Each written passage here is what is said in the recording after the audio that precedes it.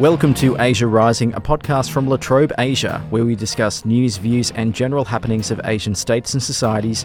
I'm your host, Matt Smith. There has been an escalation of tension between China, Taiwan and the United States in the wake of a visit to Taiwan by United States House Speaker Nancy Pelosi, the first visit of such a rank in close to 30 years. While the visit validates Taiwan's democratic claims, it gives China an incentive to increase hostilities and increase the tension in the region. Here to discuss this in more detail than I've just outlined is Professor Nick Bisley, Dean of the School of Humanities and Social Sciences at La Trobe University. Thank you for joining me, Nick. Good to be here, Matt. So if you can start by giving us a bit of a broad overview, what is the current status of Taiwan in all its ambiguity and glory in relation to China, and the role and interests of the United States in all of this? Are you sitting comfortably? Yeah, well, off we go. It's a legacy, really, of the Chinese Civil War. Prior to the Japanese invasion in the 1930s, China was involved in basically a war for the future of the Republic of China between the communists and the nationalists. The Japanese invaded once they left and were defeated in 1945. That war basically recommenced, and in 1949, much to, I think, a lot of people's surprise at the time, the communists came out victorious, established the People's Republic of China, and the nationalists fled to this little island, Taiwan, and remained there ever since. And the status of the island is, of course, the principal point of dispute. Initially, after the PRC was first established in 1949, very few Western countries recognized Communist China, and the Republic of China was recognized internationally by most Western powers as China, and it held the seat at the United Nations. So representatives of Taiwan sat at the UN from the 1940s through until the 1970s. And it really wasn't until the famous Nixon to China moment in 1972 when the US essentially decided to shift how it was going to relate to the PRC as part of its broader Cold War competition with the Soviet Union, and withdrew its recognition of Taiwan and recognized one China. And that essentially led the way for all of the US allies to recognize one China. Most countries that are allied to the United States have a one China policy, which is to say there is one China. Taiwan does not have formal standing, so countries like Australia or Japan or the United States don't have diplomatic relations. There are not embassies. But of course, Taiwan exists as a country in all but name. It has its own currency, it has its own airline, it has its own flag, it has its own passports. It is a distinct customs entity, and in fact is a member of APEC, which is a little interesting kind of sidebar. For the United States and most other countries, though, they manage this somewhat curious dance between one China, PRC, you're in charge, and a Taiwan that is a significant part of the regional economy. It's key to semiconductor production and things like that. By essentially kind of saying, we don't have diplomatic relations, we have a Taipei Business Chamber of Commerce representation, but it's an embassy in Taiwan. And essentially the kind of equilibrium up until relatively recently was to kind of follow the pattern of going, right, there's one China, you two over the long run will need to figure this one out, and provided no one forces the hand of the other, i.e. neither Taiwan nor the PRC could unilaterally move in either direction. And what most people assumed up until probably about 3 or 4 years ago was that the Hong Kong model was going to eventually win. If you think of it as a kind of gravitational issue, China was just so big, and that it held out Hong Kong as this kind of model of the one country, two systems, and you can have your democracy and be part of. Yeah, but it becomes 1,000 paper cuts after a while, and of course what the PRC did to Hong Kong from around 2017, 2018, with the introduction of all of the security laws, which have essentially ended the idea of one country, two systems in Hong Kong now, meant that for Taiwan that option is now foreclosed. And of course, one other little point to make about Taiwan is that during the Cold War, and really up until the early 1990s, Taiwan was an authoritarian country. It wasn't a democracy. It was one of a number of authoritarian one-party dictatorships in Asia. So you had them in Korea, you had them in Taiwan, you had it in small Southeast Asian countries. And then through the 90s, you began to see this democratization process. So that what we have now in Taiwan is not just this country that's got this ambiguous status, but it is a fully fledged, properly functioning democracy that stands in stark contrast to the political claim that the PRC makes. That is to say, communism is the only thing that can keep China and Chinese civilization together, and the actually not even tacit argument, the explicit argument that the party state will often make, which is democracy is a dangerous, destabilizing alien force that isn't helpful. That is working across the Taiwan Strait. And of course, one other little thing was back in the 70s when the PRC was really in a terrible state economically, the contrast between the dynamism of Taiwan's economy in the 70s and the sheer backwardness of the PRC was also something that made the leadership of the party kind of sit up and go, if we're being outperformed by them, that little rump and that island that was a backwater that no one took particularly seriously, we've got problems on our hands. It was a key catalyst to the reform program that Deng Xiaoping led in the 1970s. So that's the short version, but there are books and books and books on this stuff because it is quite complex. Well, if you've got the situation of, as you say, one hand, as long as they don't force the other into action, and then got the United States, which with Pelosi's visit is essentially now changing it into a game of snap. What is going on in this situation? There must have been an awareness that a visit by Pelosi to Taiwan would escalate the situation. So why has now been chosen for this when there's a war between Russia and the Ukraine in the region, and even domestically, the Democrats have very concerning midterms coming up in a few months' time? What's the catalyst for this happening now? Yeah, it's a testimony to the political system in the United States, that it's not a centralized system, it's a federal system, and there's a strong division of power between the legislative and the executive, so that you can bet your bottom dollar, although the White House will be putting a positive spin on it, if they had control over Nancy Pelosi, there's no way in God's green earth she would have gone to Taiwan. So this is down to Pelosi. This is very much driven from Congress. And it's probably worth just taking a couple of steps back around all of this, which is the US position on Taiwan, that idea of kind of strategic ambiguity, which is all predicated on the idea that the US will not formally guarantee Taiwan's security. The only thing it formally commits to is providing materials so that Taiwan can defend itself. But the tacit promise has already been, under the right circumstances, i.e. if China unilaterally starts an invasion, that the US will ride to the rescue. But it's deliberately been ambiguous about all of this so that it doesn't say to Taiwan, you have a guarantee, because it doesn't want to encourage destabilizing behavior from the Taiwanese, and it doesn't want to needlessly antagonize Beijing.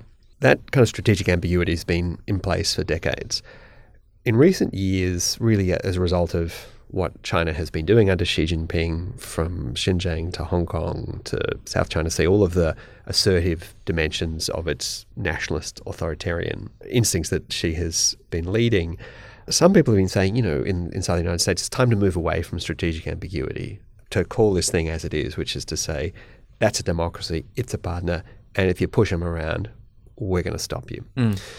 So that debate has begun in the United States publicly. It's been a hawkish position. It's for a long while has lived out in the fringes of the kind of muscular right of the Republican Party. But you've begun to see more kind of middle-of-the-road people. Richard Haas, the most prominent, who's the head of the Council of Foreign Relations. He's written, now's the time to end strategic ambiguity. So that's the kind of backdrop. And then at various points, Biden has committed what most people think is a gaffe, which is to say, of course we will defend Taiwan. And everyone goes, that's not the policy. He's done it twice. Yeah, it's happened too much for that to be a gaffe. And Beijing's sitting there going, okay, maybe once, maybe, but even then, okay, it's Biden. Biden has a political career of gaffes. In fact, I'm on the record as saying he would never be president because he was so gaffe prone. But, what do I know? There's all of that going on. And then Pelosi comes up and says, I'm going to go to Taiwan. Now, of course, the original plan was she was going to go in April, but she got COVID, so it got delayed. And I think what everyone had hoped is COVID, that gives her a fig leaf. Too much to get done. There's important things happening in domestic politics. No need to lead a congressional delegation to Taiwan. So why now? That is the real puzzle, and it is a hard one to figure out in one sense. But on the other hand, she's someone who made her name standing up to Taiwan. So she was a first-term congresswoman in the early 1990s. She went to Tiananmen Square, held a public kind of vigil in Tiananmen Square in 1991, if memory serves correctly. consistently pushed on human rights, has castigated China on human rights issues as a congressperson, right? So you're not the Secretary of State or something. But nonetheless, as she's ascended the ranks in the Congress, what she says matters more and more. But she insisted on going. So some people see it, certainly one version is, this is the culmination of the career. If not now, when? Yeah. And also, we, America, need to be standing up to what is going on in the region. We have a long-standing partner in Taiwan who is a democracy of good standing, and we really need to show some solidarity with them. So that's the kind of narrative from her point of view. And certainly, it's one of these curious things that Congress is hideously divided on partisan terms in domestic politics, but even the crazy right of the Republican Party, and it's pretty crazy, is unified on what Speaker Pelosi has done.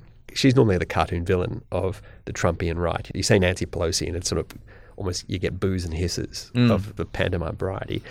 And they all think what she's done is fantastic. Yeah, so from the standpoint of standing up to China, that kind of attractive nature of it. And, there is a version of events that says, and I'm not sure I fully buy this because it's a bit too coherent as a play, which is this is basically forcing Washington's hand or forcing the White House hand. Whether or not it was the intention, that could ultimately play out. Yeah. Oh, indeed. And what's almost certain is that the Democrats will lose the House. She will no longer be the Speaker. She's 82. She's not going to be Speaker again. So you are, as Speaker of the House, third in line to the presidency. You've got the President, the Vice President. If they both go down in some plane accident or something, the Speaker of the House is the President. So it's a pretty symbolically significant role. She's gone and put gasoline on the fire. I think that happened with John Goodman's character in The West Wing. He was the Speaker of the House and suddenly he became president. Yeah, Gerald Ford is the other. Oh, there we go. Okay, sorry. is the real president. Anyway, vote one, John Goodman. Okay, so the response from China indicates that there has been a serious breakdown then of diplomatic relationships with the United States and ultimately Taiwan. So there are two responses that they've exercised. One is through diplomacy and I guess ultimately the economy initially as well, and then the military. So can we talk about those two a bit separately? How are they reacting diplomatically? And in the last crisis, which was back in 95, 96, China kind of lacked the economic heft that they had to sanction Taiwan or the United States and make a difference. But now that has very much changed. So how is all of this playing out at the moment? So diplomatically, you've seen fiery language in foreign ministry officials. You've seen formal démarche, so that's a formal demand that foreign ministry in Beijing has issued to the Americans. The American ambassador in Beijing has been called in for a talking to. That's a sort of standard thing where you express your dissatisfaction. But we haven't seen the withdrawal of ambassadors. That's the next step, or even the cutting off of diplomatic relations. That's the ultimate kind of diplomatic step. So there's lots of noise, but it's just noise at this point. It was already pretty bad. So this is sort of adding to the noise of disquiet in the bilateral relationship without really kind of ramping it up exponentially. Economically, as you said, a range of sanctions, quite targeted sanctions designed to annoy and irritate certain constituencies within Taiwan. So if you look at the list of things that they've banned from import from Taiwan into China, it's particular kind of seafood, it's various other things that you look at. It's sort of a quirky list. Then as you dig into it, certainly if the reporting is to be believed, these are sectors where the people who are prominent in those economic sectors are very closely aligned to the governing party in Taiwan, kind of needle particular elements. China's cut off supply of sand to Taiwan, which sand is, of course, part of construction. I was about to say, you want sand on an island. It's irritating and annoying without being, cutting off the Taiwanese economy. The nuclear weapon, so to speak, on this front is computer chips. So Taiwan is the world's biggest supplier of really high-end microchips. And if they wanted to really, really hurt the Taiwanese economy, they could ban them. But of course, that would have repercussions in China itself. So that's a choice that if they take it, that really means they're serious because they're prepared to suffer themselves to inflict pain. It's interesting how close to that they are getting, though. Made in Taiwan cannot be printed on goods that are coming out of Taiwan to China. I mean, there's lots of little things around that, but I think they're way off ratcheting things up to the point where they would cut off the supply of these crucial inputs into a lot of what China exports to the world. They've put in place these sanctions as a response to that visit. That's there and they're set until China feels as if it has made its point, get used to them. So they have also militarily begun to conduct drills in and around the Taiwan state in response to Pelosi's visit. It involves live missiles, with some ships crossing into Taiwan territorial claims. So this all happened over the weekend and seems to be an indication that it will be ongoing and perhaps escalate further. Yeah, so the initial response, they even flagged this beforehand. Pelosi said, I'm coming. So they go, okay, we're going to do these things. They laid it all out. And then she came and they said, okay, we're going to do it. And then they did it and they rolled it all out. Yeah. The thing that was regarded as most eyebrow raising was the way in which they conducted these live fire missiles all around Taiwan. So blockade-like effect, because that's often been assumed that when China is trying to physically reclaim Taiwan, or Taiwan declares its independence and China says that you can't do this, the blockade would be what happens. And they're illustrating their capability on this front. But the thing that really kind of got people kind of a little disconcerted was the firing of missiles over Taiwan, and then also firing missiles that landed in Japan's exclusive economic zone. So it showed not only what China could do, but the fact it's prepared to take risks and irritate Japan and just go, well, we don't really care. So there's a lot of kind of symbolism in this. And what's probably most interesting to watch is how long these last. We've seen just this morning, the PRC's announced doing further drills a little to the north of Taiwan now, and what goes on in and around the strait. I mean, prior to all of this happening, the PRC was already doing a lot of things to create friction with Taiwan, doing a lot of military exercises in its air defense identification zone, which is admittedly very large for Taiwan, but doing things that were crossing the median line. So there's this imaginary line that runs roughly sort of northeast to southwest between Taiwan and the mainland that has been the de facto kind of border that both sides tend to respect. China's been ignoring that periodically. And it did that in this case. It has done it, yeah. Several ships crossing that line. And even before all of this, they said, there was an issue earlier in the year where the PRC said, look, the Taiwan Strait is not international waters. Implication being, of course, that it's our territorial waters, which means the US Navy is not supposed to sail through it, the Australian Navy isn't supposed to sail through it, and all these sort of things. Now, that was all probably just noise. But in the context of where we are now, all of that, the stakes have kind of just been ratcheted up that bit longer. Now, you mentioned the 1995-96 crisis. That went on for about 8 or 9 months. Yeah. It started in 95 with the visit by then President Lee Teng-hui to the United States, where he'd studied in the United States at Cornell University. There'd been an alumni function he'd been invited to. That was the Taiwan... The Taiwanese president had gone across to that. And alumni. Yeah, alumni events. Fundraisers, It's, when you get grumpy, when the alumni office sends you your put out your check, you can let loose a barrage of missiles.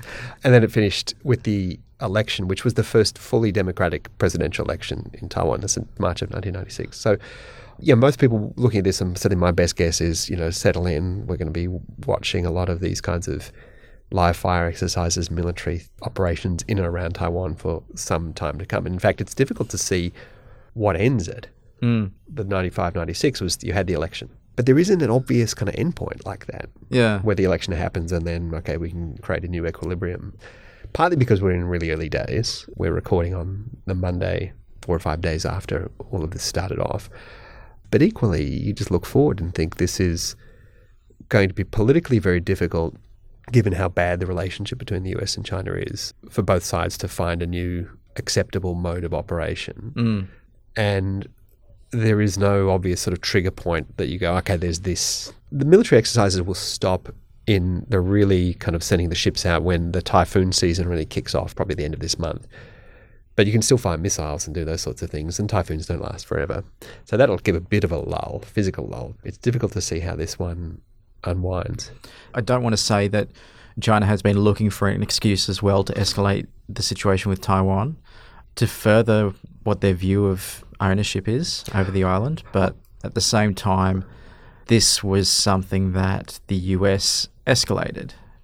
Where the White House in particular would be frustrated is that it has long been clear since January 2019 when Xi Jinping went on the record saying, we will not pass the Taiwan problem down the generation. Okay, this is something we're going to act on whilst I'm in power. And of course, he's going to be in power for a while.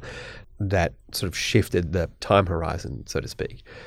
But this year, the big event for Xi Jinping is, of course, the National Party Congress happening November-ish. sort of October, November. Yeah. We don't know exactly, but probably roughly that time frame. It's generally when it's held.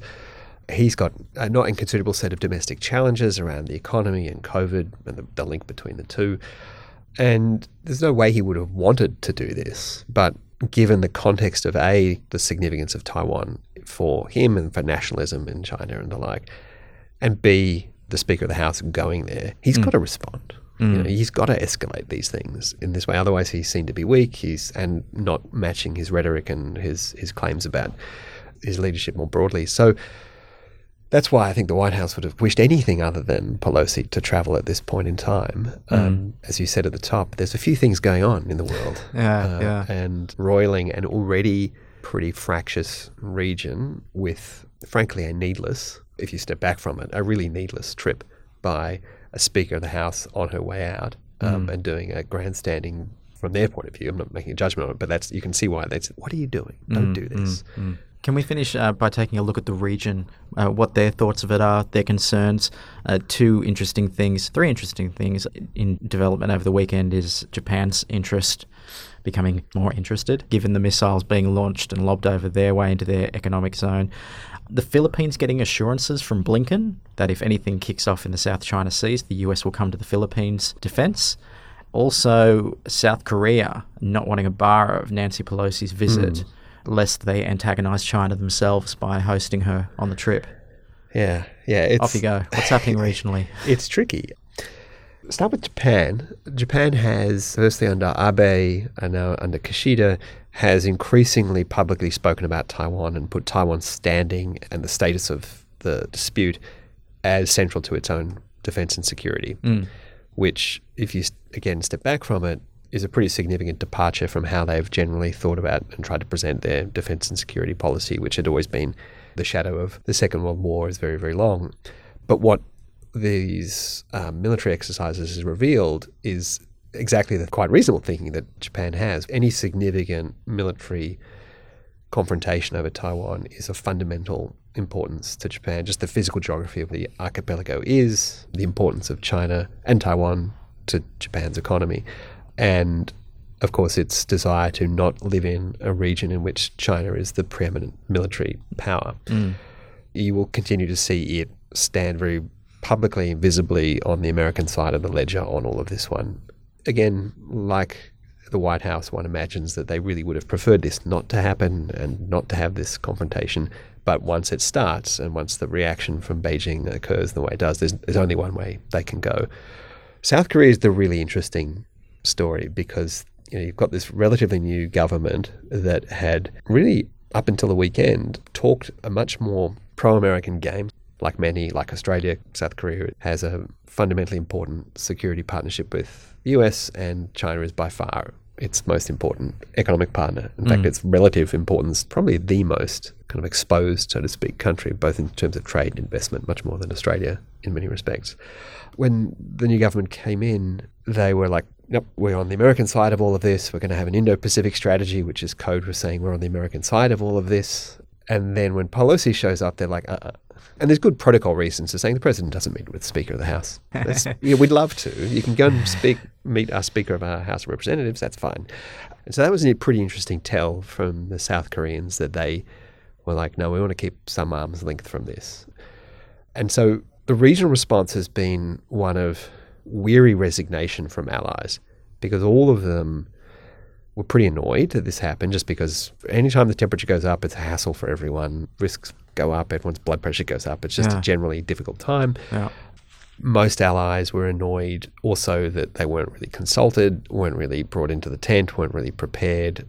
This is how things go when you're a junior partner of a country like the United States that's got this internal political structure that means these sorts of things can occur.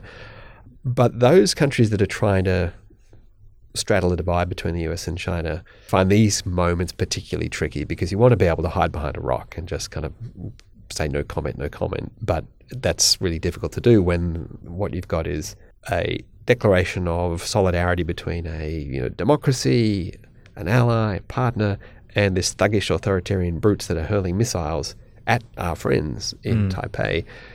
The optics of hiding behind a rock, diplomatically speaking, are quite tricky. And you saw Australia, I think, strike a pretty good and illustrative balance here of what most of the allies were doing, which is not to condemn China directly immediately, but carefully worded, frame it over time, but also not to endorse Pelosi's visit either.